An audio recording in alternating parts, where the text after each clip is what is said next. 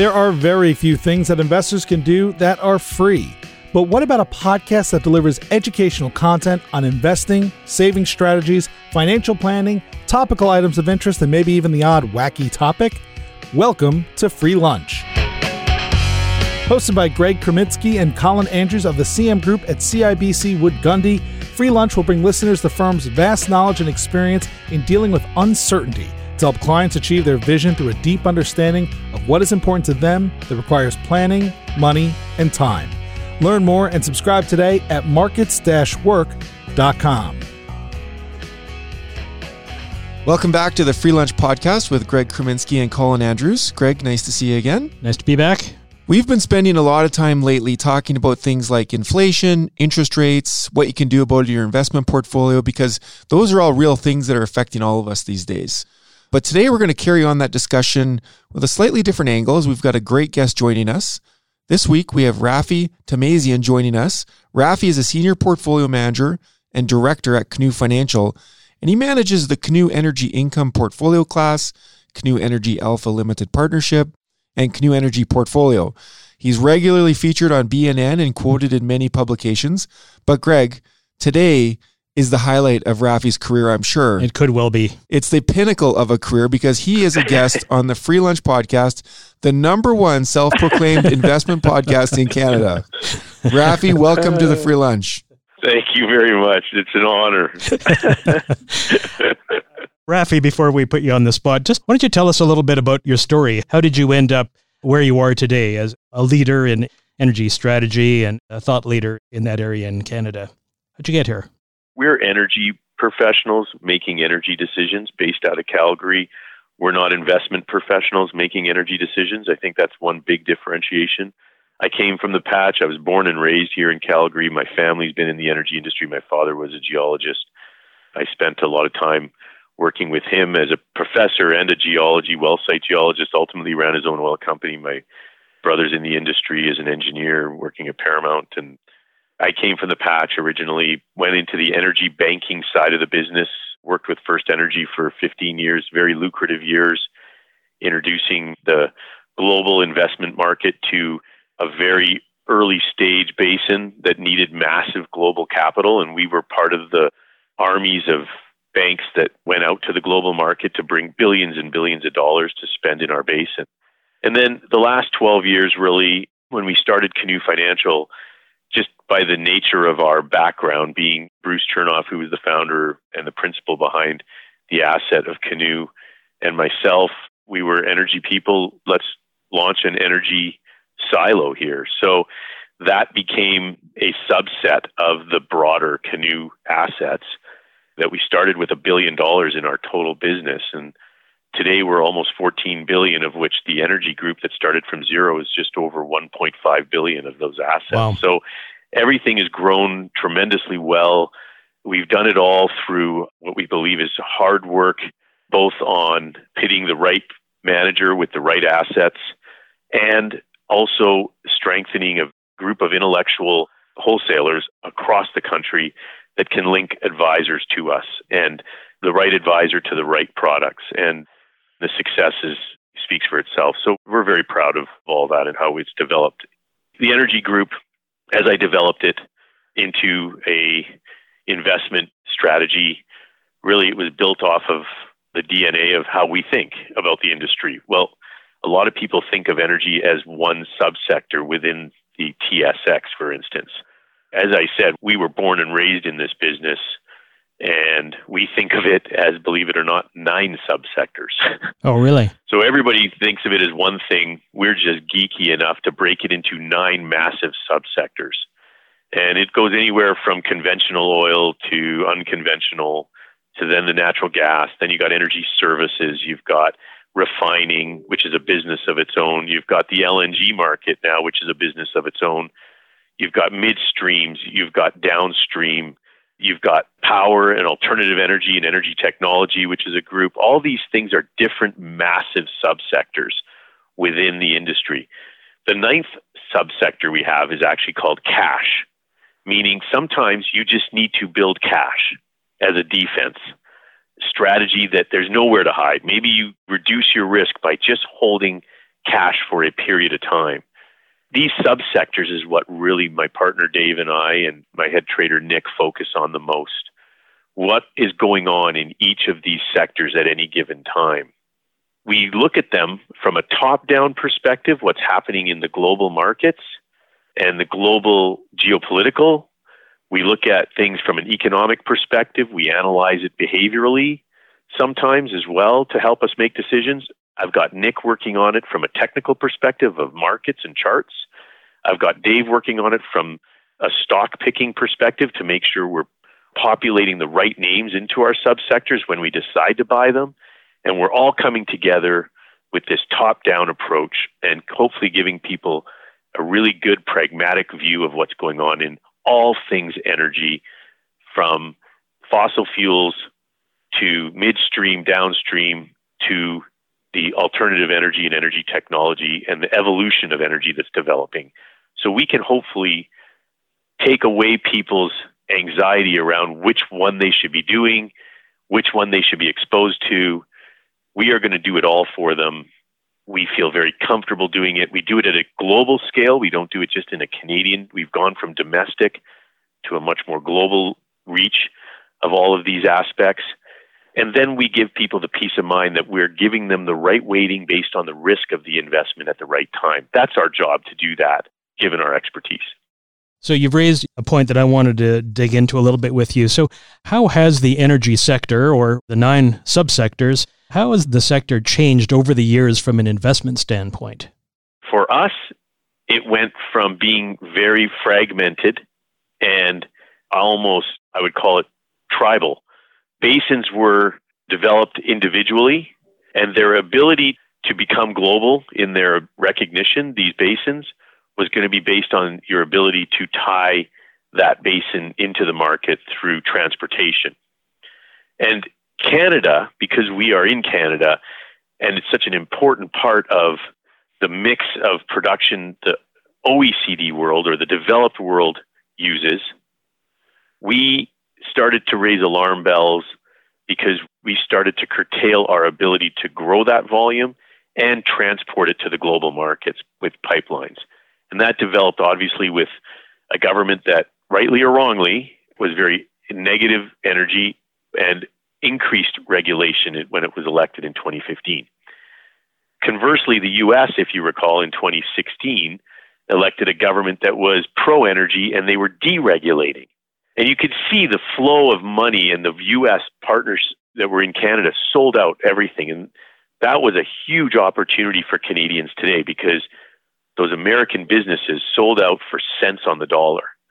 They bailed and they ran. And these Canadian companies like CNRL and others picked up all these assets for virtually nothing. And today in this environment, it's beyond the value of gold in somebody's pocket. It's ridiculous. But during that period of time and hardship, it created a really pronounced negative effect on the economy in Canada because of the impact energy typically has and the ability for this industry to grow and flourish. It's actually contracted. And given the nature of the market today and how the investor has also put a lot of pressure on the industry to be more mindful about giving back returns, create returns in the industry, show that you can actually make money, it is also truncated. The pipeline issue and the market's desire to see if this industry can actually make money. The industry shrunk. It went from being a thoroughbred that wants to grow into a very tight machine that wants to distribute cash back to people today. And the good news is, I don't have to tell you that it's going to happen. I'm telling you that we are in it right now. This industry is structured in a way where we've consolidated a bunch of assets into fewer names. These businesses are driving the cost of producing the asset cheaper. They're becoming more efficient at their business. The technologies that were developed, which is the multi-frac horizontal technology, was the most recent one. The costs have been driving down in the technology dramatically to get to a more economic state. And with prices rising way beyond anybody's expectations, We've created a debt-free industry, and they're structured to now give back the money. And in fact, they are giving back the money. Well, which raises the question, Rafi, because a lot of our clients may ask, like, are we at the beginning, the middle, or the end of this process with oil at $120? Is it too late for people to capitalize on the opportunities here? Very, very common question. Very, very logical question to ask. A lot of people hear about always trying to be a contrarian. So the contrarian view after things go up is that they could go down. What Dave and I would tell you is we think the contrarian view is they've gone up and now they're going to go even more sharply higher. And that's going to create more volatility up there. But we think the industry got so pummeled in this anti-energy movement and this misdirection of the energy story back in March of 2020 when COVID hit and we drew energy into a negative return. People perceive that to be an industry that nobody needed oil anymore. And if you don't need oil anymore, then that's why it's probably trading negatively. Well, that was more about derivatives trading and air barrels, if you will, that don't really exist. It's a financial game that did that. The appetite for oil was actually starting to increase dramatically because the world at that point, unbeknownst to any of us at the time, but now it's apparent, and really, I would say the Ukraine war was the final nail in the coffin of the globalization movement that was happening globally. That was about a 20-year experiment where we started to outsource jobs to the rest of the world. We were all trying to become one community, and we could live together even though we had these differences of opinions, how we would work with masses of people. And we were trying to make the East and the West, or the developed and undeveloped, or the OECD and non-OECD try to be more of a community. And what happened in COVID was it kind of tested that theory quite dramatically. And we believe that the globalization movement started to crumble, and now it's really over. And if that's true, people need to really understand what I'm saying here. We are really building on that thesis because it means that we're in an inflationary environment again, when you've got two different communities again working, sometimes in competition with each other. We no longer have access to energy sources freely in the OECD world like we used to. We don't act in this selfless manner anymore in the developed world. We act in a selfish manner. We're not thinking about how to protect ourselves or our livelihood. We're more like trying to figure out how to protect everybody. We're trying to protect ourselves. We're trying to make sure we are safe, if you will, ourselves. We don't want to talk about car sharing anymore. We want to have plexiglass between us when we're driving with somebody now. We don't want to go to a mall. We want to have 7 vans come to our house during the day. And wait, have you been at my house? Is that what you're saying? Yeah. Again, there was this fear because our lives were threatened.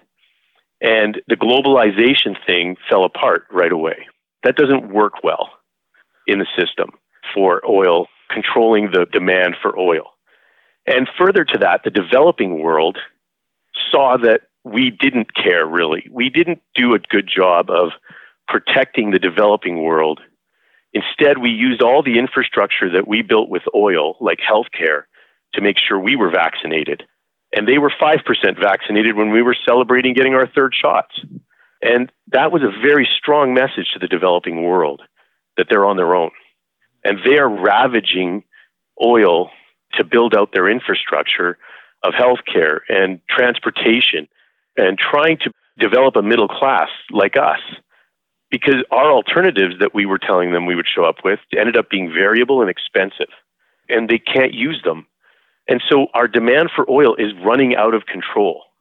All the while, we've been attacking the supply, and that's creating a massive structural deficit of power.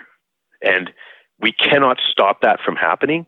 It's going to cost us more no matter what going forward, because it will take several years to turn around the supply issue. I suspect we'll probably see demand destruction before we even see the supply response. What about your thoughts on, like, ESG gets a lot of press these days everywhere. There's talks about greenwashing and what is ESG. It's a very political topic at times.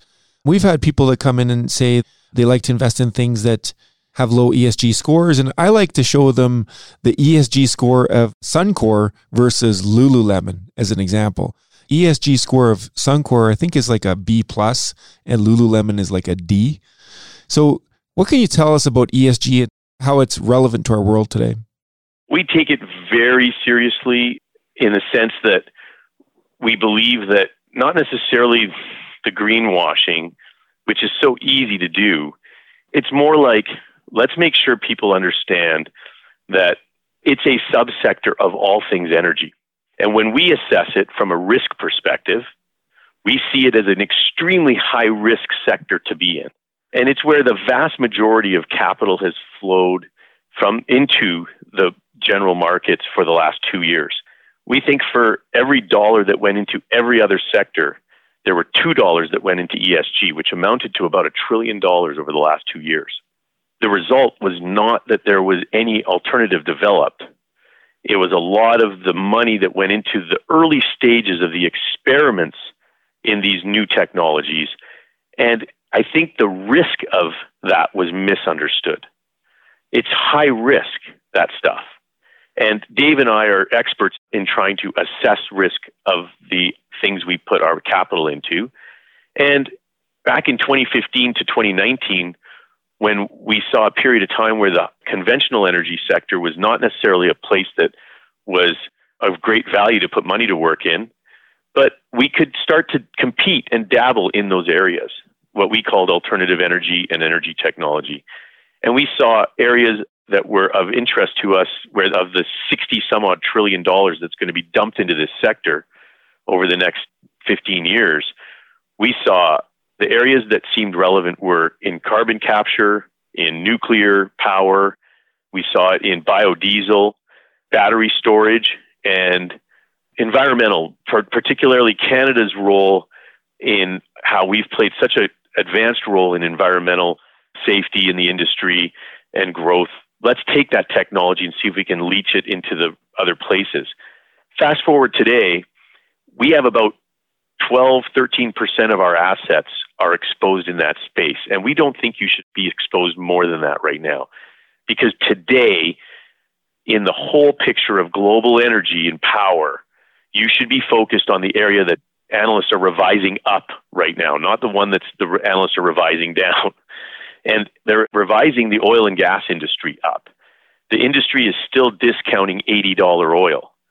The industry represented 8% of the earnings of the last quarter and only 4% ownership of the index. They're only represented by half of their earnings power in the index, in the S&P. And so you buy the sector at a huge discount to what it's contributing. And the other sector, that alternative energy area, we've got ideas that we're incubating in bulk battery storage, in biodiesel. We rate Cameco options sometimes in one of our funds on the nuclear and the uranium side. It's really hard to invest in nuclear without having massive capital, and you usually have years of periods where you're not necessarily making any money in that. It's investments in time. And so those are the areas we expose people to. They're all private investments that we help develop. We have a water recycling business called Arius that we developed from a gentleman out of Grand Prairie that was doing water transfer. And 4 years ago, $7 million in EBITDA, healthy little private business for the guy. And we and a couple other funds capitalized him to take his technology and some water recycling technology into the Permian. And next year, he could be generating $25 million in EBITDA, of which 70% of it's coming from the Permian, because we're introducing Canadian environmental technology into an industry that has not been recycling. They've been injecting that dirty water back in the ground, causing those mini earthquakes. We are going to be a party through our clients' capital to prevent those earthquakes from happening going forward, some of them, because we're teaching people that we can recycle their water. We can leach H2S out of water, which is just unheard of down there. But we can do that because we have the technology from Canada and we're bringing it to them. So we're rolling up our sleeves because of our background. Dave and I's background come from energy banking. We know how to structure businesses. We know how to structure capital, share capital. We know how to put the right teams to work, build the right board to represent them, act as reporting issuers, and go about building real businesses that will have real impact. And that today is not something you should be aggressively pursuing. Those areas will again get attention, and we've got these things incubating in the funds. But right now, today, you should be focused on the cash machine that's spitting money out, which is the conventional energy sector. One of the things that I've wondered about over the years is with alternative energy sources coming on, and granted, I believe you have much more knowledge in terms of what percentage of total energy consumption is now coming from alternative sources. But when you look at sort of the outlook for global energy consumption going forward, how much of an impact do these new technologies actually have on fossil fuel consumption? Because it strikes me that what seems to happen is that overall energy consumption goes up. And so while alternatives may play a larger role, oil and gas consumption is still moving upward, not declining, as people would think. Yeah, there's two parts to that. I think that the analysis of our usage is misguided as well. It doesn't take into account, for instance, the billion people that we're going to move out of poverty, which is another way of saying a billion people we're going to move into addiction to oil. As an example, these are things that are incalculatable. What about how fast is the population going to grow in the developed world, in the developing world, that are going to more people in the world, more energy demand? Our energy growth has been logarithmically going higher. There is definitely a consensus still out there that we are going to start to reduce our demand for oil by 2030. And we think that is a watershed moment that people need to realize that isn't going to happen. And it's not that it means the world's all coming to an end and it's doom and gloom because of climate change. It means we have to address the climate change issue differently. We have to address it with hydrocarbons because we're not getting off of it. So how do we get rid of the emissions that are concerning us while using it? And that's where we think the market's going. I'm not prepared to say that's where it's going to go, but I'm pretty comfortable in saying we're not going to meet these milestones by 2030 to start to reduce our demand. We see it violently out of control right now. And I would say the bigger alarm bell right now is the lack of supply that has come through the anti-energy movement to stop the growth, the massive capital required to grow, let alone keep production flat. And what concerns me more to our listeners, because pretty much all of our listeners, I'm sure, are living in the developed world, is the lack of control we have over our power. It's the security issue. We produce 30 million barrels in the developing world, but we consume roughly 45 million and growing now. So we are reliant on our power source and needs with these non-OPEC or developing worlds where they own the vast majority of the production. And they will start to use that as the world deglobalizes and we become an east-west world again against us to get what they need to advance their worlds. And why wouldn't they? That's their nature. We have to assume it's going to happen. That threatens us geopolitically. We expect that to elevate. Now, I used to say that, and then we realized, actually, it's already happening. Would the Ukraine war have developed? Would Putin have invaded if he didn't have the energy control he had over Europe, the developed world? And the answer is no. And so he's using it as a weapon of war, really, is what he's doing. It's already happening right before our eyes. And so this is the start of the deglobalization and the realization that we're going to start to get into a more geopolitically unnerving world. And the fact that we don't have the power to provide for ourselves, on one hand, is concerning, but on the other hand, from a Canadian perspective, is very interesting and positive from a medium-term perspective.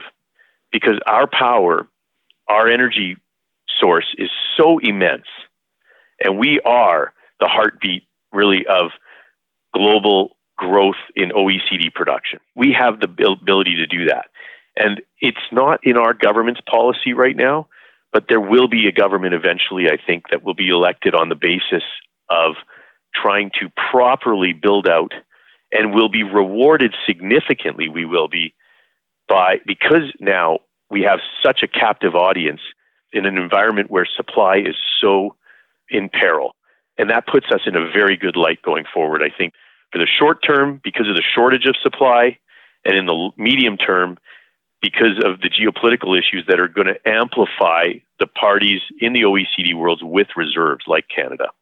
On that note, I mean, there's been lots of talk over the last couple of years of how companies, of course, as you mentioned, they're getting out of debt with prices the way they are, but exploration and development has dropped off, I would think, fairly considerably. Is that something that's going to come back in Canada? Do you see funds? No? Okay. Sorry, that is a very important point to make.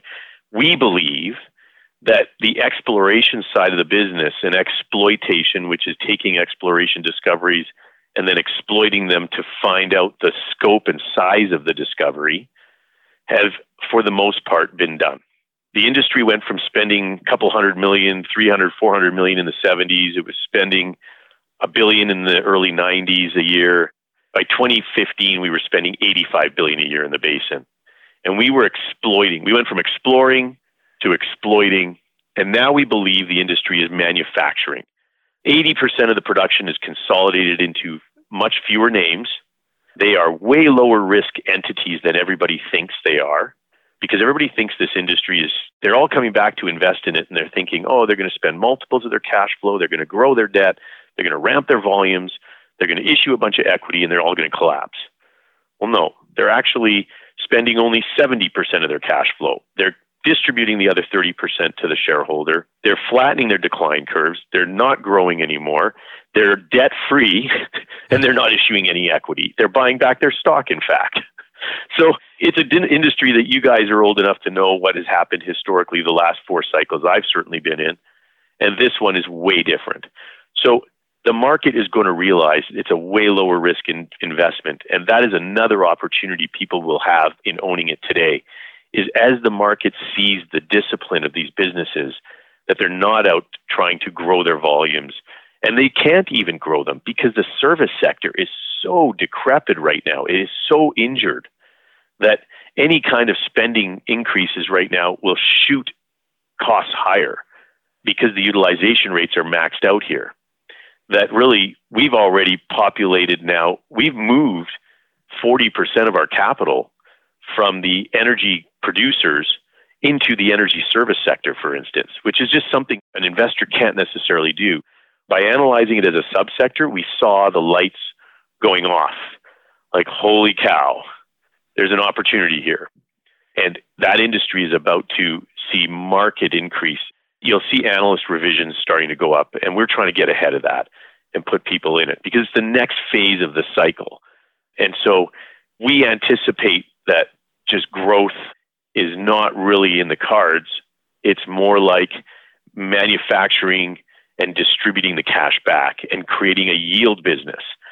There will be a small cap group, and the small cap group amounts to companies we think are about 30,000 barrels or smaller that will be associated with this exploration game, but it will be much more fits and starts. It'll have a higher risk associated to it. We would say to you today, it's the much better opportunity lies in this longer term dividend type model that's being developed out of the likes of ARC and Tourmaline on the gas side and the consolidators of oil on the oil side as well. Very interesting. I feel like we could talk for like a couple hours about this stuff, to be quite honest. There's so much. Yeah. What I think I'm going to ask of you is maybe if you would be so kind as to come back and join us for a future episode. We can dig into more.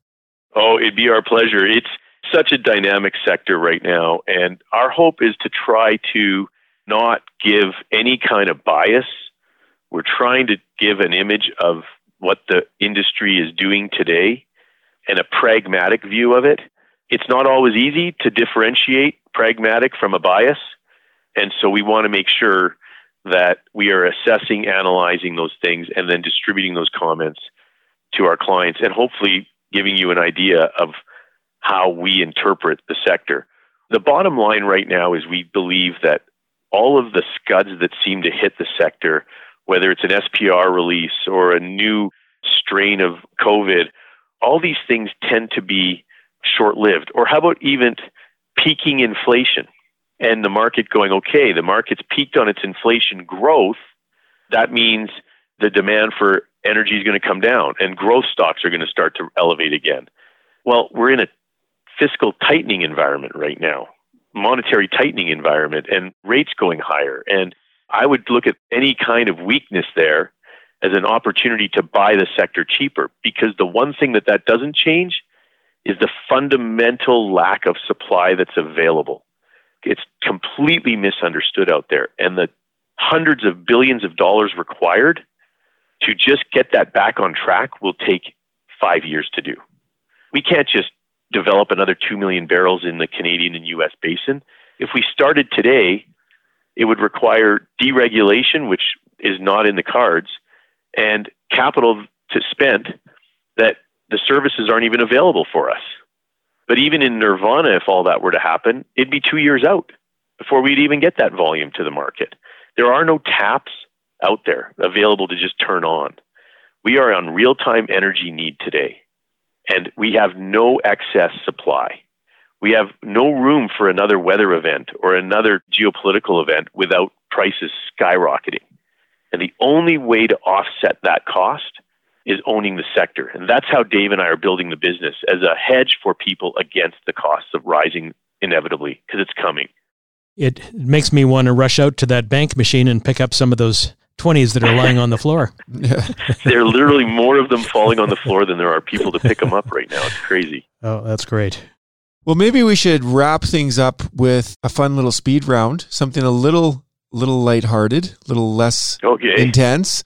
And it's just something we like to do with all of our guests. So, Rafi, I'm going to ask you the first question. What do you do for fun when you're not working, when you're not analyzing these 9 subsectors? What do you do for fun? I have 3 very active children, 10, 12, and 17, that keep me on my toes. But my hobbies are fishing, fly fisherman. I try to mountain bike in the summer. I'm a skier in the winter. I'm getting old and frail, and skiing has become more fair weather, but I'm a powder pig, I guess. So I look for that. Cool. So those are kind of my hobbies. And sadly, I'm a geek about this business. I'm processing data and thoughts around it all the time. And we come at it from a top-down view. So it's not about analyzing stocks, which could get kind of mundane. It's about analyzing what the world's doing and thinking all the time. So it's a constant battle with me. With all of the data that you're analyzing, do you have any time to read books? If so, what are you reading these days? I have not been a book reader for a long time, for the simple fact that my day is spent reading. I read all day. I read articles. I care as much about the latest press release from Tata out of India, you name it, anything, any topic, what the Kardashians are doing and the craziness of these influencers on people's psyche, because it all goes towards what we do. So it has caused me to be a non-reader for a while, and I regret that more and more lately. And my current life circumstances led me to a lot of people giving me a bunch of books to read that I'm piling into lately to start that process again.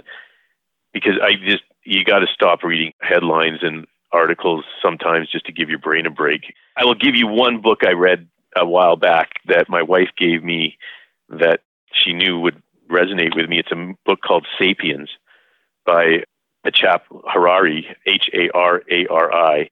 It's a history of humankind and trying to understand humans and our role in the world relative to the 5 billion years we've been on this planet. And you start to realize really that it's about trying to understand what a pimple on a rhino's butt we really are. And it's humbling. So really light stuff is what you're into, is what you're telling me. I should probably read something more light. I need to read a fishing book or something. What about then, if you're not reading anything light, what about any shows you're binging or watching these days, or do you have time for that? Ooh, yeah, no, sure. I mean, not lately much. Let's see, something more recent. I haven't really been looking at the movies or the screens lately. I'm going to go see Top Gun with my kids tonight. Oh. So I'll report back on that next time. But I don't want to ruin it for you, but Goose dies. Oh my God. My daughter's going to have her Talk to Me Goose t-shirt on when she wears, so it's going to be disappointing to hear that. Yeah. Greg, any last questions? No, I think we've occupied enough of your time, Rafi. But again, we really, really appreciate it and look forward to. We didn't even talk about natural gas, so we better plan to get together. That's a whole other rabbit hole to go down. But I will tell you that on simple terms, it has gone from a domestic business to an international business almost overnight. And so I think the volatility is going to elevate on the pricing of it. But the days of sustained lower prices is over, because the only alternative that we've been able to develop to offset oil and coal has been natural gas in the last 20 years of any significance. The next one we see is nuclear. All of these alternatives outside of those areas are all very much an experimental phase or not efficient phase that don't give them any impact of significance on us. So we're focused way more on natural gas and nuclear as a result of that, strictly from an investment perspective. We're going to look forward to picking that up. I just know I'm going to leave this call and go sign up on a contract for my natural gas supply to my house. So you bet. That's a good idea. I should have done that a year ago. Listen, you might want to lock in any interest rates on debt too. Right on. Well, listen, thanks again. Really appreciate your time, and we look forward to picking this up with you next time. That was very much my pleasure. Thank you. All right. Thanks, Rafi. Thanks, Rafi. All right, Greg. Well, till next time. Till next time. Thank you for listening to the Free Lunch Podcast hosted by the CM Group at CIBC Wood Gundy. To subscribe to this podcast to get more realistic insight on investing or to connect with one of our talented partners, please head on over to markets-work.com. We'll see you next time on the Free Lunch Podcast. The CIBC logo and CIBC Private Wealth Management are registered trademarks of CIBC. If you are currently a CIBC Wood Gundy client, please contact your investment advisor. CIBC Private Wealth Management consists of services provided by CIBC and certain of its subsidiaries, including CIBC Wood Gundy, a division of CIBC World Markets, Inc. CIBC Private Wealth Management is a registered trademark of CIBC used under license. Wood Gundy is a registered trademark of CIBC World Markets, Inc. Colin Andrews and Greg Kreminsky are investment advisors with CIBC Wood Gundy. This information, including any opinion, is based on various sources believed to be reliable, but its accuracy cannot be guaranteed and is subject to change. CIBC and CIBC World Markets, Inc., their affiliates, directors, officers, and employees may buy, sell, or hold a position in securities of a company mentioned herein, its affiliates or subsidiaries, and may also perform financial advisory services, investment banking, or other services for, or have lending or other credit relationships with the same. CIBC World Markets, Inc. and its representatives will receive sales commissions and or a spread between bid and ask prices if you purchase, sell, or hold the securities referred to above. CIBC World Markets, Inc., 2022.